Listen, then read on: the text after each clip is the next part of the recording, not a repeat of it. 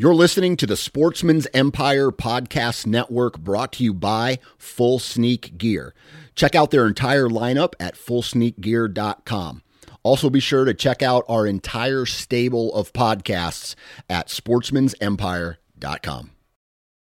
New from Moultrie Mobile, the Feed Hub offers first-of-its-kind cellular connection and control for nearly any spin cast feeder on the market. When used with the Moultrie Mobile app, you can monitor feed and battery levels, run feeders on demand, receive alerts when feeders are clogged, and remotely adjust feeding times.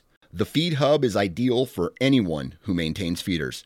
Remove the guesswork and save time by planning feeder maintenance before you drive to your hunting property. For more information, visit MoultrieMobile.com. Before history is written,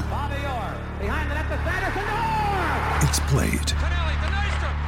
Before it's frozen in time, it's fought one shift at a time. Before it's etched in silver, it's carved in ice. What happens next will last forever. The Stanley Cup Final on ABC and ESPN Plus begins Saturday. The Sportsman's Nation is a 2% for Conservation certified business. This means that we donate 1% of our time and 1% of our revenue to conservation. If you want to find out how you or your business can get certified or learn more about the organization, visit fishandwildlife.org. This is the Nine Finger Chronicles podcast, brought to you by Vortex Optics.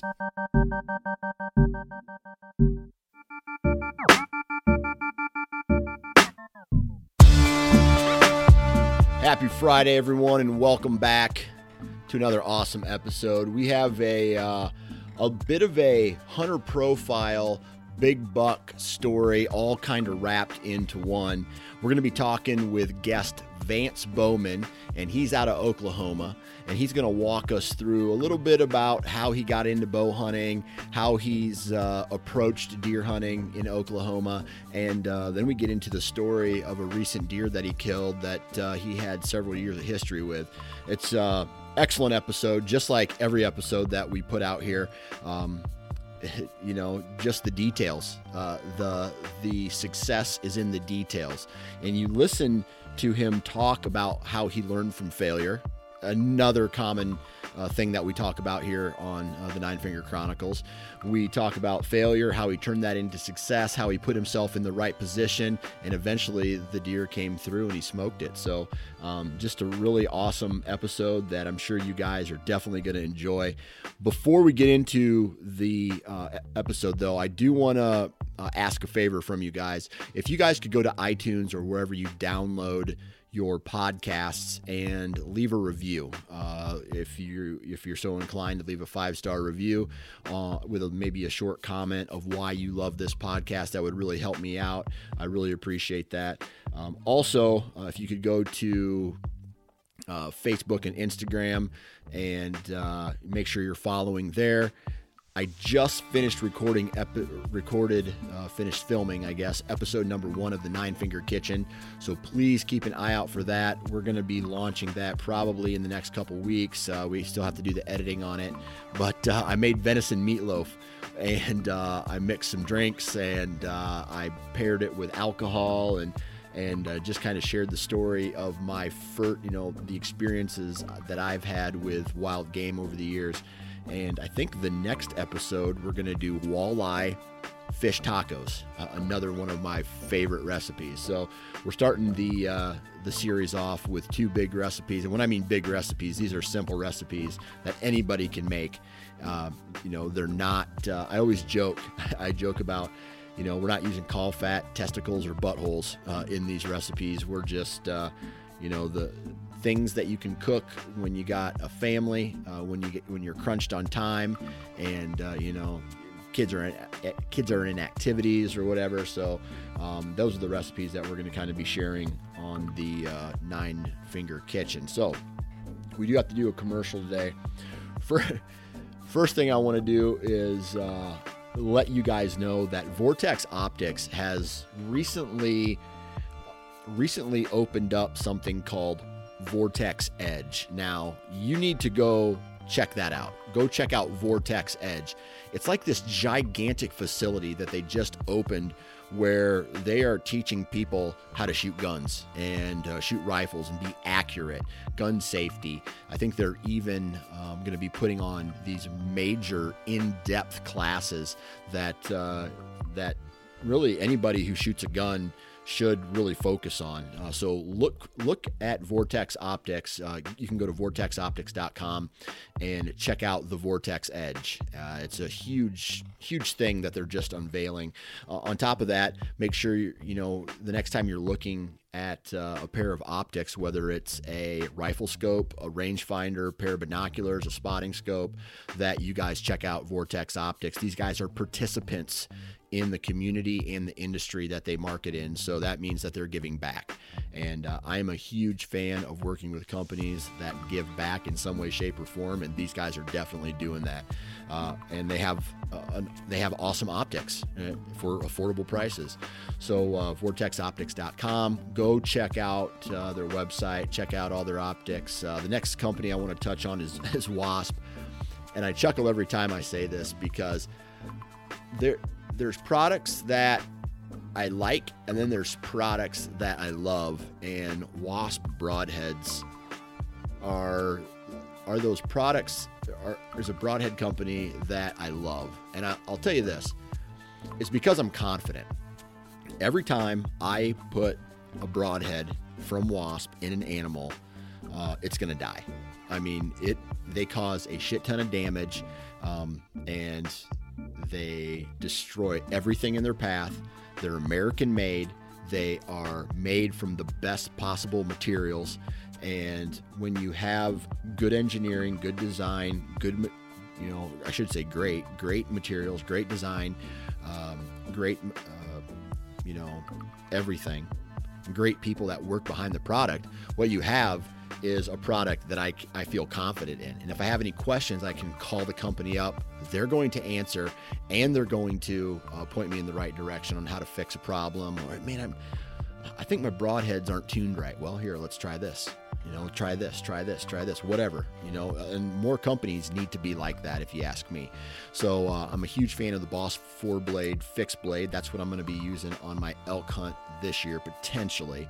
And then in the whitetail woods, I think I'm probably going to stick with the Jackhammer mechanical.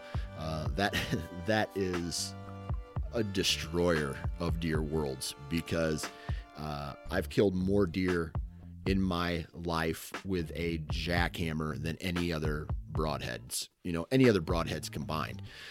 Just been a Wasp fan pretty much my whole bow hunting career.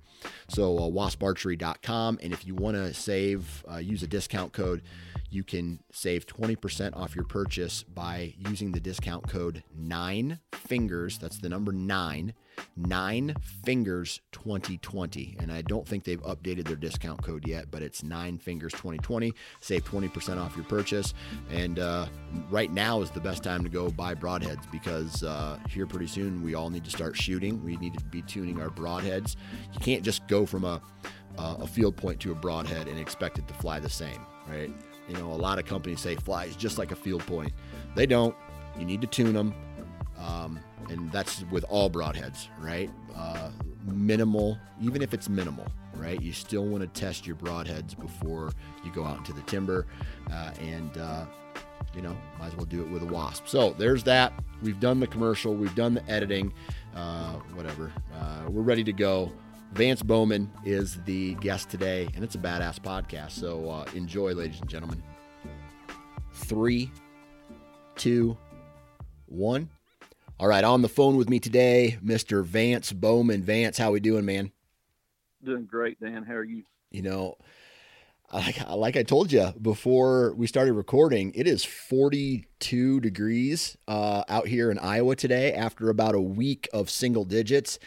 And I didn't get outside and really do a good job the last week when it snowed. So I was out there in my t-shirt today, just chipping ice off of my driveway and scooping the remainder of the slush off my driveway so it doesn't freeze again. And man, I almost feel like I should be out there getting some sun with swim trunks on. I can imagine what spring fever hits. It's got to be crazy living up in Iowa. Yeah. Yeah. And this is the most snow that I can remember having in a long time. And I think you mentioned that before we started recording also that this is one of the coldest winters that you've ever lived through. Yeah. Last week specifically, we had several, I think 5 or 6 straight mornings, negative temps.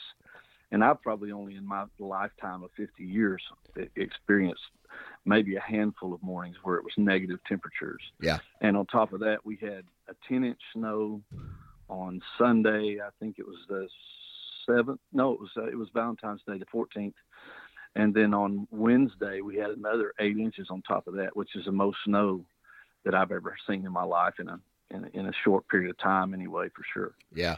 So it's been really cold. We're finally thawing out. We're almost 70 degrees here today. That is crazy. I remember when I was living in Alabama and I would call up to my mom or my dad and I'd be like, hey, what's it like up there? And they're like, oh, it's about 15 degrees outside today. It's overcast. And meanwhile, down in Alabama where I was living, it was like 65, and I don't even know if I wore a heavy jacket all year when I was living down there. My best friend lived in South Mississippi, and I lived down there for almost 5 years. And the difference between even there and Oklahoma is quite stark. I mean, it's a huge difference in the weather. Yeah.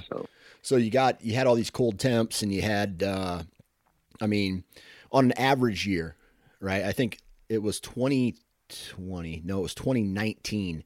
I sat through what I believe would have been the coldest rut that I've ever been a part of. That was I had a week there where it was 10, in the mornings it was negative, negative 12, and the high would be like 4 or 10 or something like that for about 4 or 5 days straight. And, wow. And that was tough sitting. So when, growing up in the South, Texas and now living in Oklahoma, as far as temperatures are concerned, what's the average, rut temperatures look like for you? Oh, probably you're talking mid-November. So you're looking at 50s for the highs and probably 30s, 20s, upper 20s and 30s for the lows. Yeah. That time of year. Yeah. So. It's kind of funny though. You're used to a temperature all year round, so your body gets used to it. And I can remember going down to Miami, Florida for a football game several years ago. And we show up, and here we are, tank tops and board shorts, and we're just thinking this is awesome. And everybody that was living down there was in big heavy coats and sweatpants and stocking caps, and it was like 60 degrees outside, and I'm like, what are you guys doing? This is beautiful weather. Absolutely. So yeah, man. Talk to me a little bit about where you hunt in Oklahoma. Walk us through the terrain, walk us through the environment, the ecosystem that you call your hunting lands. Okay, well, I actually hunt on 160 acres that a family, I'm a pastor here in central Oklahoma. I've been a pastor for 22 years. But some people in my church own this land, or they live on it. They own part of it and live on 160. It is actually land that the landowner's grandpa or great-grandpa got in the land run. Okay. In the late 1800s. And so it's been in their family for years and years and years. Their kids don't hunt. They've let me hunt this place for about, I think, the last 18 years I've been hunting there. And so I'm just really blessed, first of all, by them. They don't charge me a thing to hunt. They pretty much let me have the run of the place. And it's been pretty good. There's been some hiccups the last few years, and I can tell you a little bit more about that as we go along. But it's central Oklahoma. It's about an hour southeast of Oklahoma City, where I hunt. It's pretty close to the river, the South Canadian River, where I'm about a quarter mile north of the river. This 160 is, and there's a creek that runs through the middle of it. It's kind of broken country. There's some big pastures, which are just hay fields, no agriculture anywhere around there. Years ago, they used to lease out part of their property to a watermelon farmer because the soil is so sandy. That's about all you can grow there, as far as a crop, watermelons and cantaloupes. Gotcha. And it's just some little small wood lots. There's timber along the creek. And that's just kind of where it is. Not a lot of oaks. There's pecans and hickories and walnuts, but there's not very many oaks. There's a handful of oaks on the place, but it's not very many. Yeah. I tell you what, listening to you talk, there's another guy in Iowa I know who's a preacher, and then another guy, God, he might be in Wisconsin or Michigan, I can't remember, but they're preachers as well, and they pretty much just tell me people throw their land at us, like, hey, come hunt my property, come, like, you're a good Christian, why don't you come hunt my property? And I'm just like, man, maybe I need to start thinking about getting into the ministry. Yeah, you need to maybe enroll in seminary. Right. I mean, I tell you what, if I could pick up some primo ground in southern Iowa, man, I might think about it. I can imagine. I wish it was, that easy. I have had a couple places through the years, but for the last 15 years, I've pretty much hunted this place exclusively. Yeah. It's really the only place I go. There's some public up north of me, about an hour is the closest.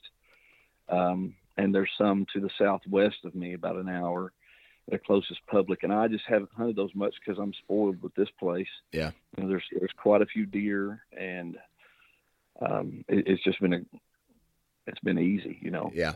Yeah. Well, let me ask you this. You mentioned that you got a kind of a big feature running through the area, and you're a quarter mile away from this river. All right. And there's a creek that comes through the property. Does that creek eventually run into that river? Yes. Okay. So let me ask you this. Do you feel that river, that big feature that cuts across the land, has an impact on how deer move through your property, even when it's like a quarter mile away? I think so. Yeah. Especially during the pre-rut, but even this past season, all through the season, I would get pics on my trail cams of bucks I didn't recognize. And I really think they just moved through that general river bottom area. Yeah. A lot,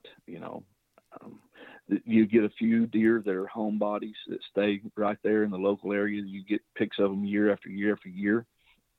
I've got a deer I'm chasing right now that this year was the third year I got pics of him. I still have never laid eyes on him, but he's there every year. And, but I think there are also those, I guess, what you call bonus bucks that show up. Yeah. Just unexpected. You've never seen them before, and there they are. Yeah, absolutely. I'll tell you this right now. I think that one of the big reasons why my farm produces, the farm that I hunt during the rut, produces so many good deer that constantly come in and out, and why the late rut, that second half of November in Iowa brings in all these bonus bucks for me, is because of that water feature that cuts across the property, and it makes a couple really good pinch points, where it takes a hard turn and creates a steep bank, and all these terrain features that lead to deer kind of just following this creek. And at some point in time, they're going to run across one of my trail cameras. And, I feel like I need to learn how to hunt that better. Yeah. Yeah. So, me too. I mean, of course, I've been on this place for a long time, so I pretty much know how the deer are going to move, and they've been really consistent for a long, long time. Yeah. Let me ask you this. On 160 acres, now some guys from out east will look at that and go, man, that's a huge chunk, right? That's a big, I wish I had 160 acres to hunt. Like me, pretty indifferent. I'd call that about an average, maybe a little bit over average. One of my other farms I hunt's 101 acres. But you've been hunting it a long time, and I find myself sometimes getting into these ruts where I've hunted a property so long, I get complacent with historical information, like the deer were here last year and the year before, and well, now they're in a different spot or something. Have you ever gotten complacent on that farm and maybe made the mistake of sitting in an area too many years in a row? Oh yeah, there's no doubt.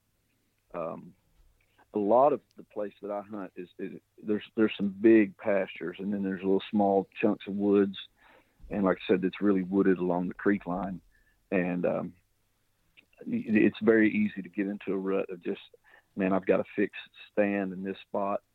The deer always come through there, and you just go time after time after time. Something that really flipped a switch for me was just really, and this is going to sound kind of ignorant maybe, but really paying attention to the wind. Now, that seems, I know, juvenile for a white-tailed hunter. You should always pay attention to the wind. And while I had always paid attention to it, I mean, I've got a couple places now that I won't even go over there to check a camera if the wind isn't right, because I know the deer are bedded not too far away, and if the wind isn't right, I may not see them in there for 2 weeks if I go in there. And so that kind of has switched for me probably in the last 10 years, and it's really made a difference in my hunting. Yeah. Well, I'll tell you what, man. One of the biggest awakenings that I had as a bow hunter, I used to just be like, okay, learning how to hunt the wind, but not just the wind, what it's doing 20 feet away from your stand, right? A lot of guys, and don't say you're ignorant, because there's a lot of people out there that still do not understand this, right? I think what happens is we assume that the wind is going to just carry over everything at a straight west angle for everything, right?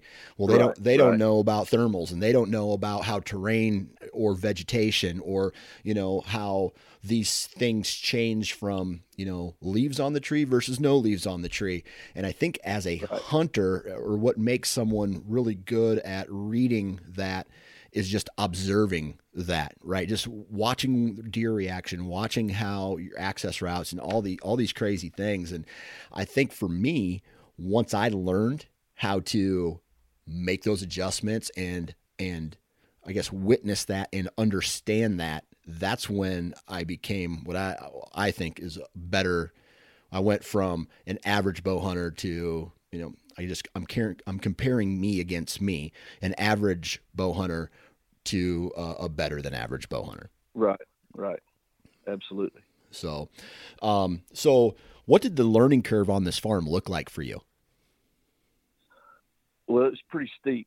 When I first started hunting there years ago, of course, I was about 30 at that time, and I had quite a few deer under my belt with a rifle, but I had never killed a deer with my bow. And I actually didn't get a bow until I was probably in my late 20s. And I would just kind of casually bow hunt, and I was expecting it to be the same as gun hunting. And it's a totally and completely different animal, as you well know. And it took me quite a while to learn that property and learn how to bow hunt at the same time. Yeah.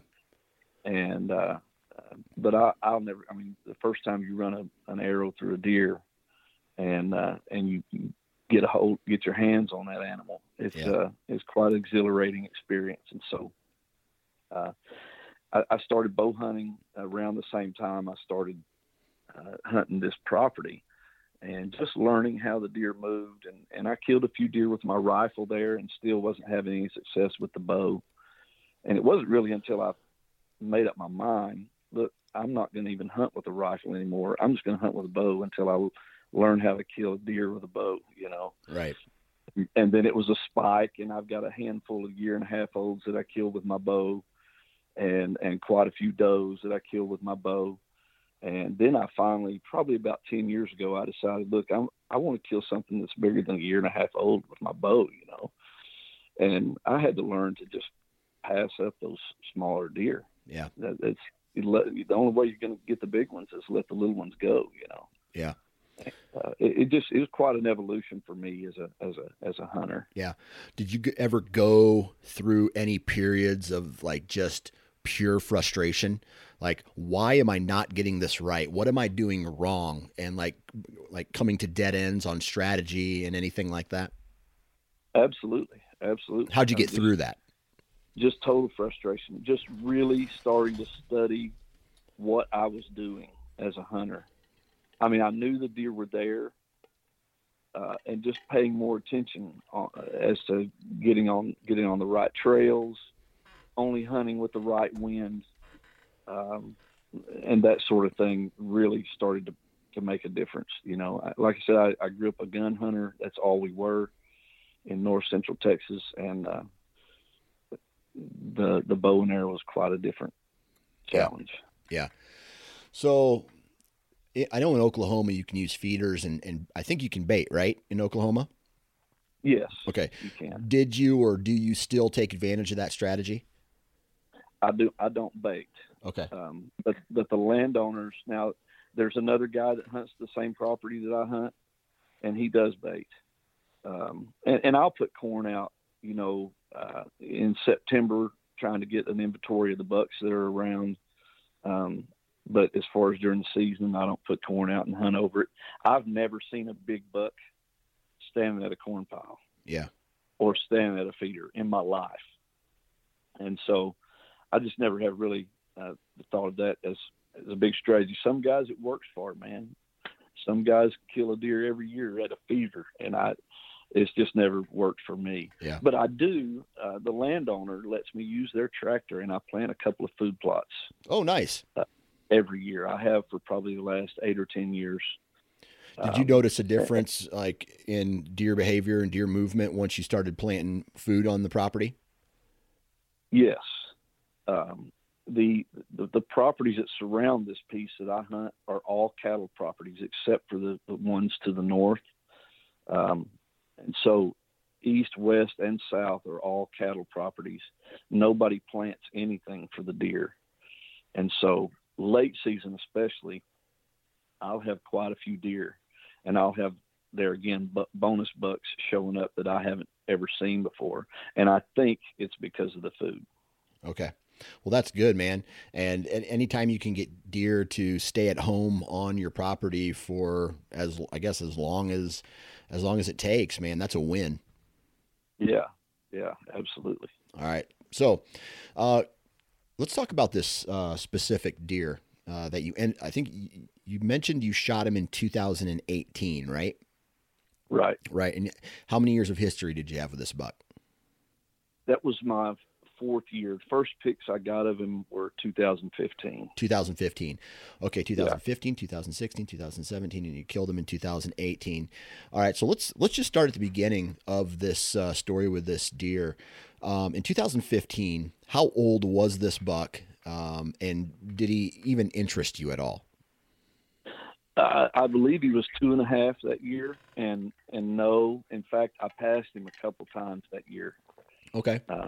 He came by me a couple different times, and he just, at that point, he wasn't what I was looking for. I'd shot a really good deer in 2014, and it was one of those deals. I don't know if my broadhead opened too soon. I don't know if I just hit him in the leg bone, but I only got about 2 inches of penetration, and he went off with the arrow flopping, and then I found the arrow and got pictures of the deer. Really giant 8-point, probably in the 100, to me, 140 to 150 range. Gotcha. Just a big, wide, tall 8-point. Got pictures of him later. Never saw him. I was really. Then I killed a pretty good 8-point in 2015, and in 2017, I shot the same deer that I shot in 2014, and never found him. The landowner's dog drug up ahead, and they didn't even tell me about it for months. And he chewed the rack all to pieces, and I believe it was that deer. Okay. He had an injury on the opposite side of where I'd hit him, and he had a little drop tine, and his rack grew differently after that, but the right side was exactly the same.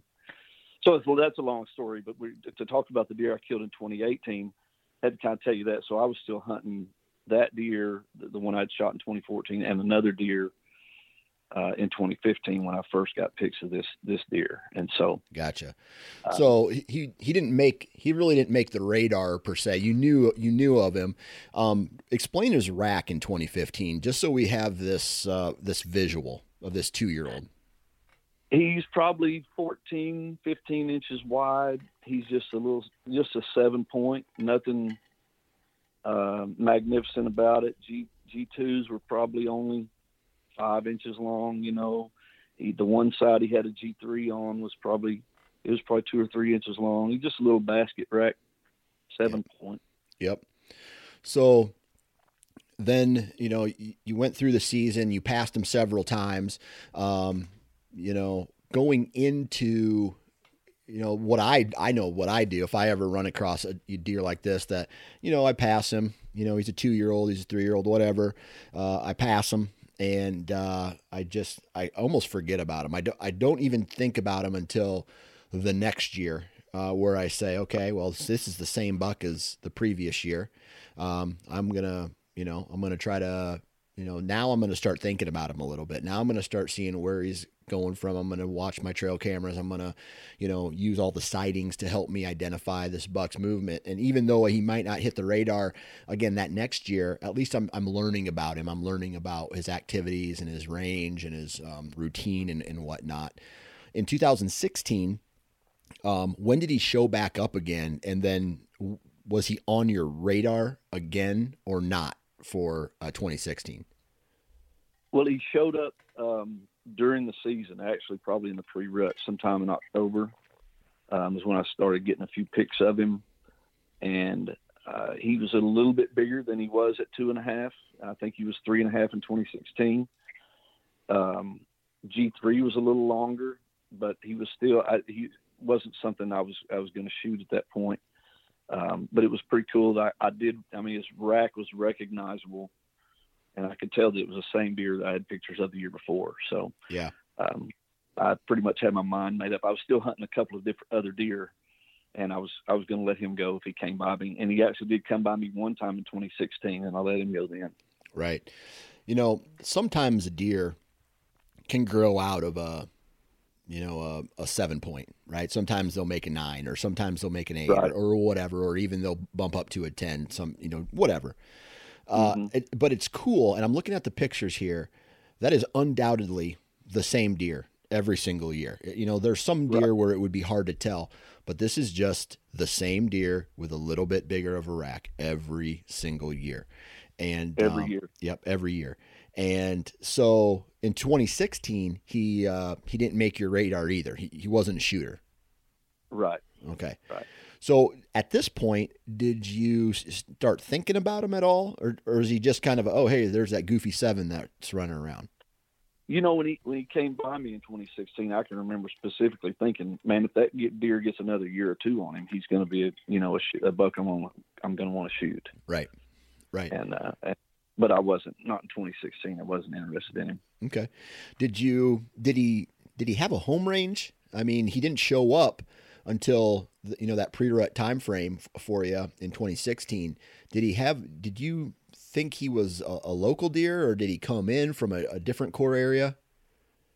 At that point, I didn't know, and honestly, I still don't know what the situation there was with the home range, because I had gotten pictures in 2015, and he was on the place.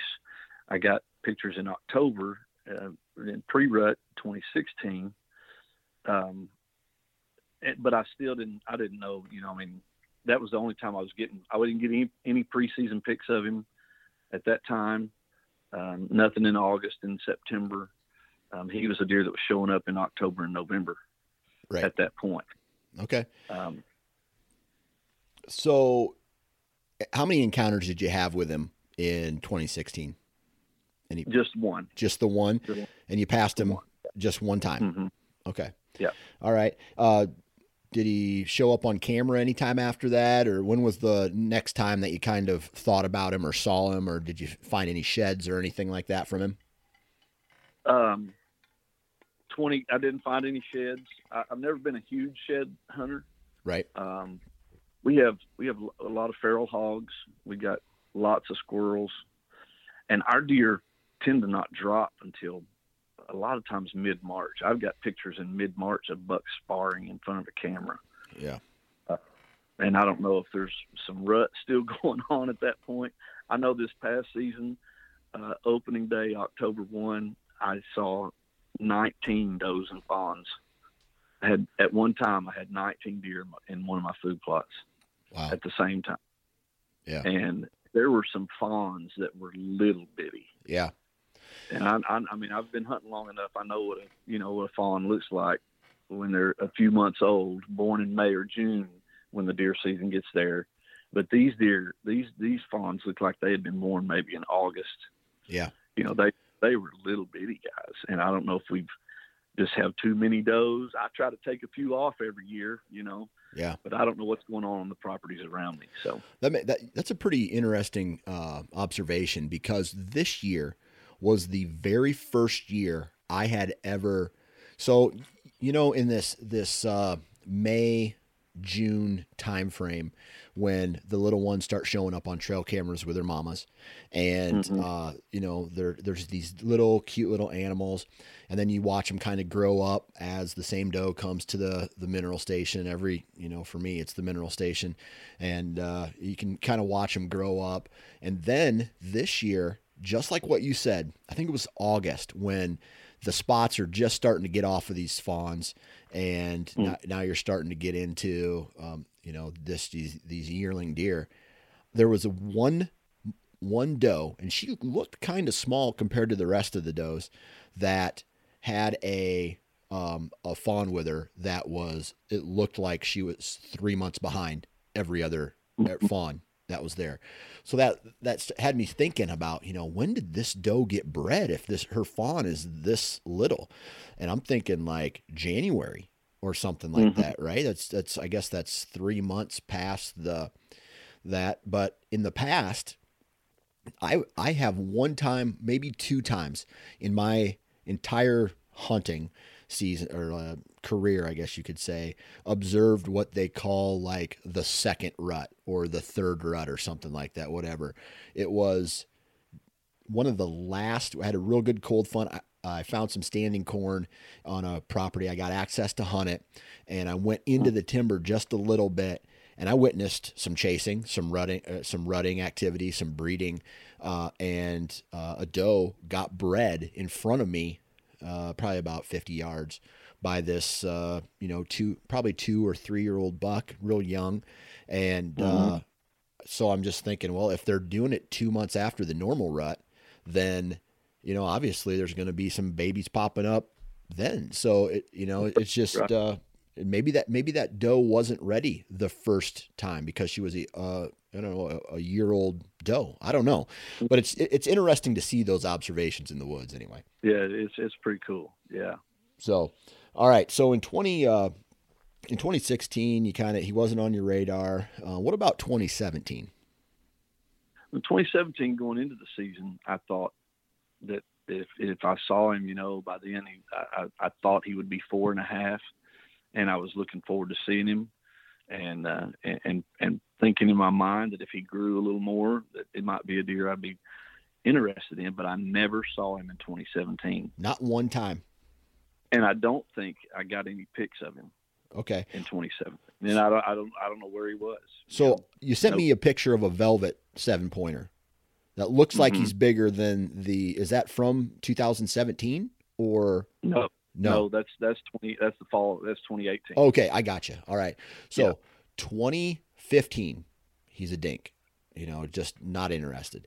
2016, he's bigger, but still nothing that you want to shoot. So you're telling me 2017, he doesn't even show up at all. Right. No trail camera pictures of him, no encounters, any neighbors talk about him at all. No. So no data on him. Nope. None at all. Man. So when was the next time that you got any pics of this buck then? So August 2018. I got a mineral station, and he and a 10-point started showing up really regularly. Right. Throughout the month of August. And then September comes, They shed the velvet, and he's gone again. I don't know where he went. I was thinking he was more of a homeboy at that point because I was getting summertime pics of him. But there have been years where I get summertime pics of a buck 2 or 3 years in a row, but he's gone during the fall. He goes somewhere else for his rut, I guess, Yeah. And so I was hopeful that I would see him. He had rutted there before, in 2015 and 16. And so I was hopeful that I would get a shot at him, going into 2018. Okay. So the next picture that you had of him was the summer, August. He stuck around for a little bit, shed his velvet, and split. And then, so you knew he was alive. So there's still that chance that he shows up on the property. Were there any other deer in 2018 that you were kind of had your eye on at all? Well, the 10-point that he was running with was a pretty good deer too. It was probably a 16 or 17 inch spread, probably 8-inch G2s, 6-inch G3s. Looked like a mature deer, at least 4.5. Right. So that was a deer that if he had come by, I would have flung an arrow at him too. Yeah. Okay. So I guess then now we start to fast forward into the hunting season. When did he show up again? Well, I caught a glimpse of him in early October, early season, one evening. But he was a long ways away, 200, 300 yards. I didn't grunt or anything at him, because it was really early. I want to say it was before the 10th of October. Right. And I didn't think he was, ready for a fight. But what was interesting was I was hardly getting any pictures of any other bucks on the property. Mm-hmm. I mean, I get some really small ones, but nothing else that was even close to mature. And I think at that point he had kind of set up that 160 acres and maybe some of the surrounding properties. This was his core range. He was the bull of the woods of that area at the time. Okay. So with that said, then did he like from trail camera pictures? Did he start to show up more regular, or was he in and out? He was just kind of in and out. Okay. And I think he probably knew where my cameras were.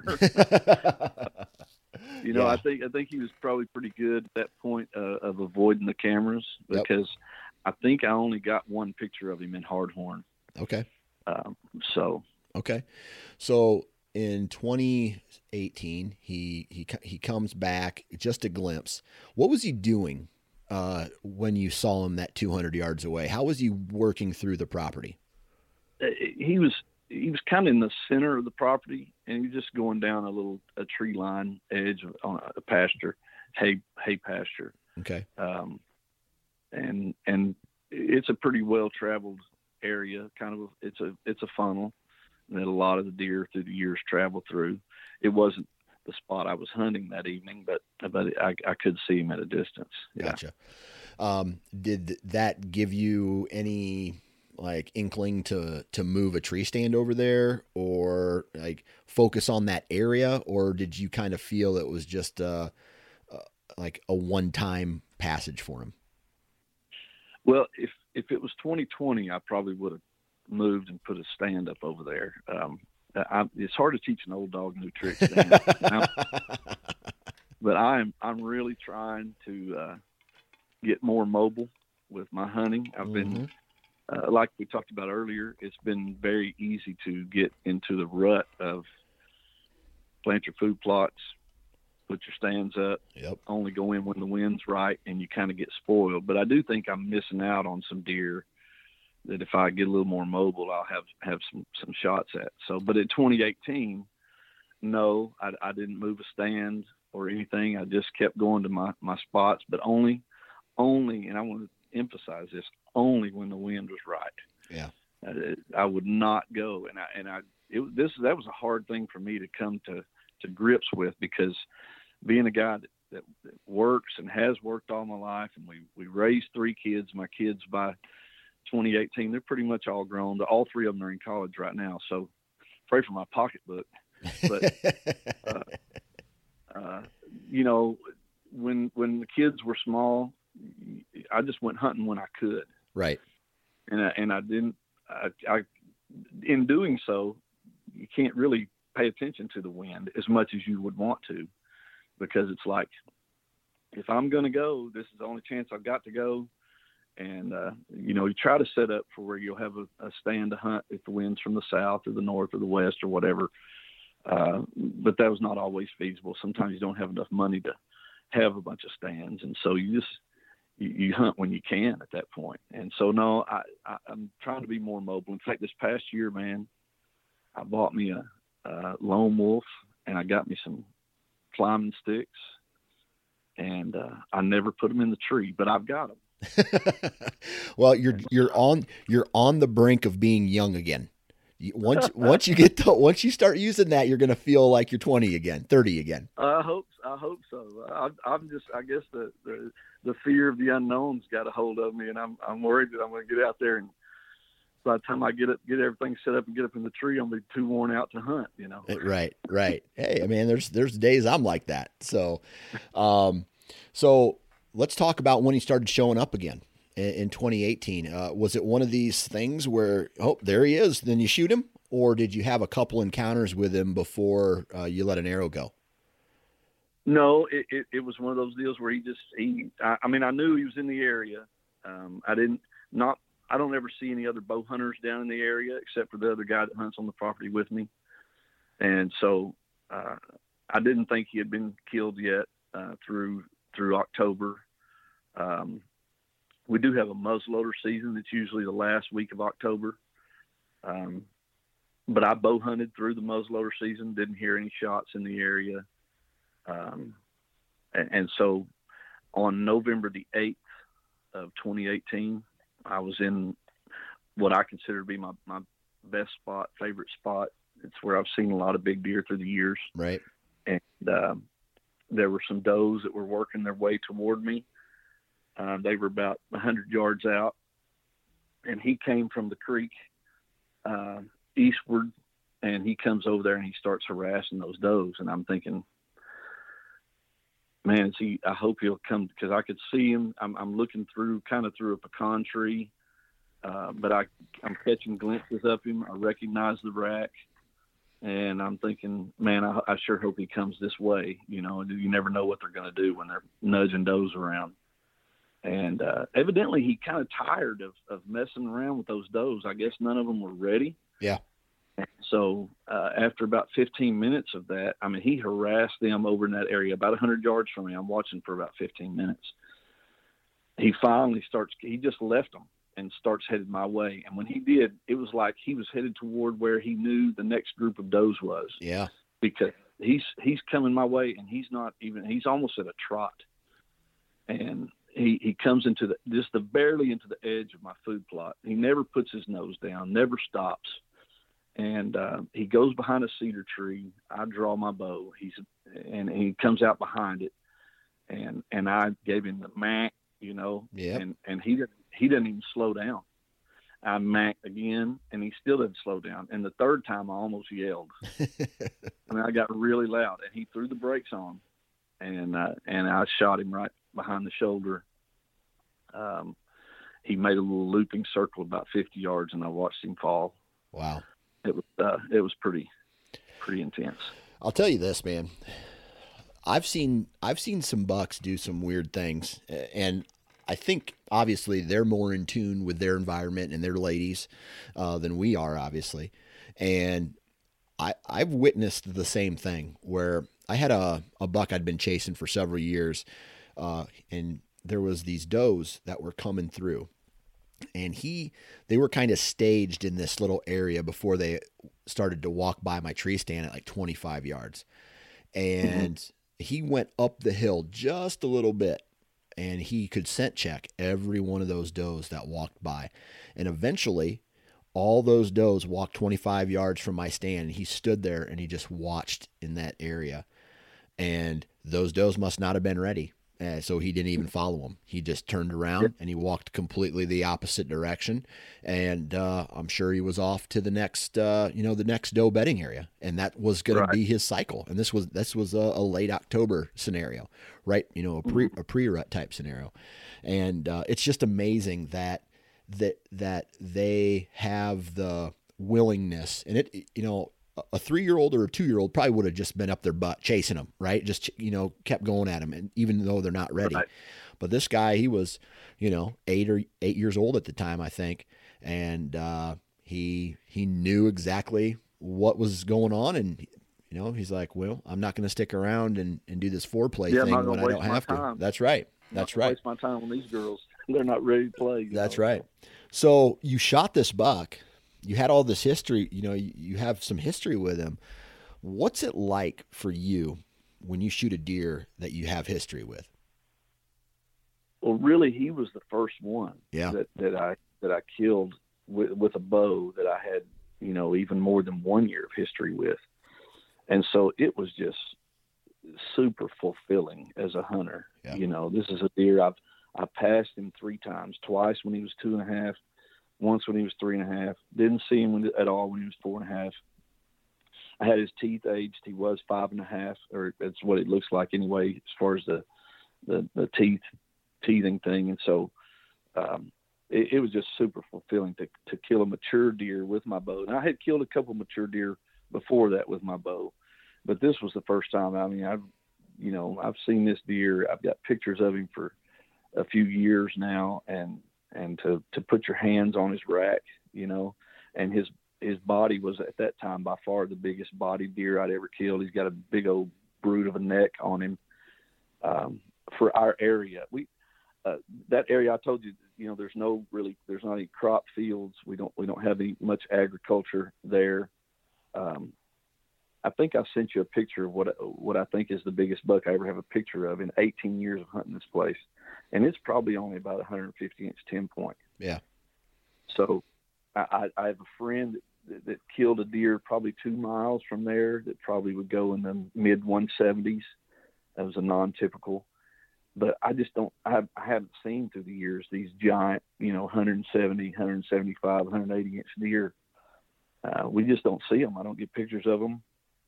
There may be 1 or 2 around, but I don't see them, And so, but to kill a mature deer with my bow that I had history with was it just made my year, as far as from a bow hunting perspective. Yeah. And I tell you what, man, I've chased them for sure. I've chased them, but I haven't ever gotten into the, I don't think I've ever killed. Oh, I take that back. No, I didn't. I've killed a deer that I found the sheds to, that I never passed, but I've never killed a deer that I've had this huge amount of history with. Now I've shot one and he lived, and then the neighbor shot him the next year, but I've never really got into the 1 buck only mentality, or or I've never had the deer that I wanted to kill walk by me at that time. It's something that I would love to do at some point, but right. I guess I always kind of go with the top tier. Like, here's the top 5 deer. If it's below that, I'm not going to shoot them. If it's one of these hit listers, then, or a bonus buck like we've talked about, then I'll throw an arrow at them. But I'm not gonna shoot anything smaller, and I'm not gonna hold out for 1 buck when I know that there's other, like 150-inch deer running around. Right. So, right. Or right in front of me. What's cool about that deer, what's interesting to me about that deer, after I shot him, within a week, I had pics of 3 other really nice bucks. Yeah.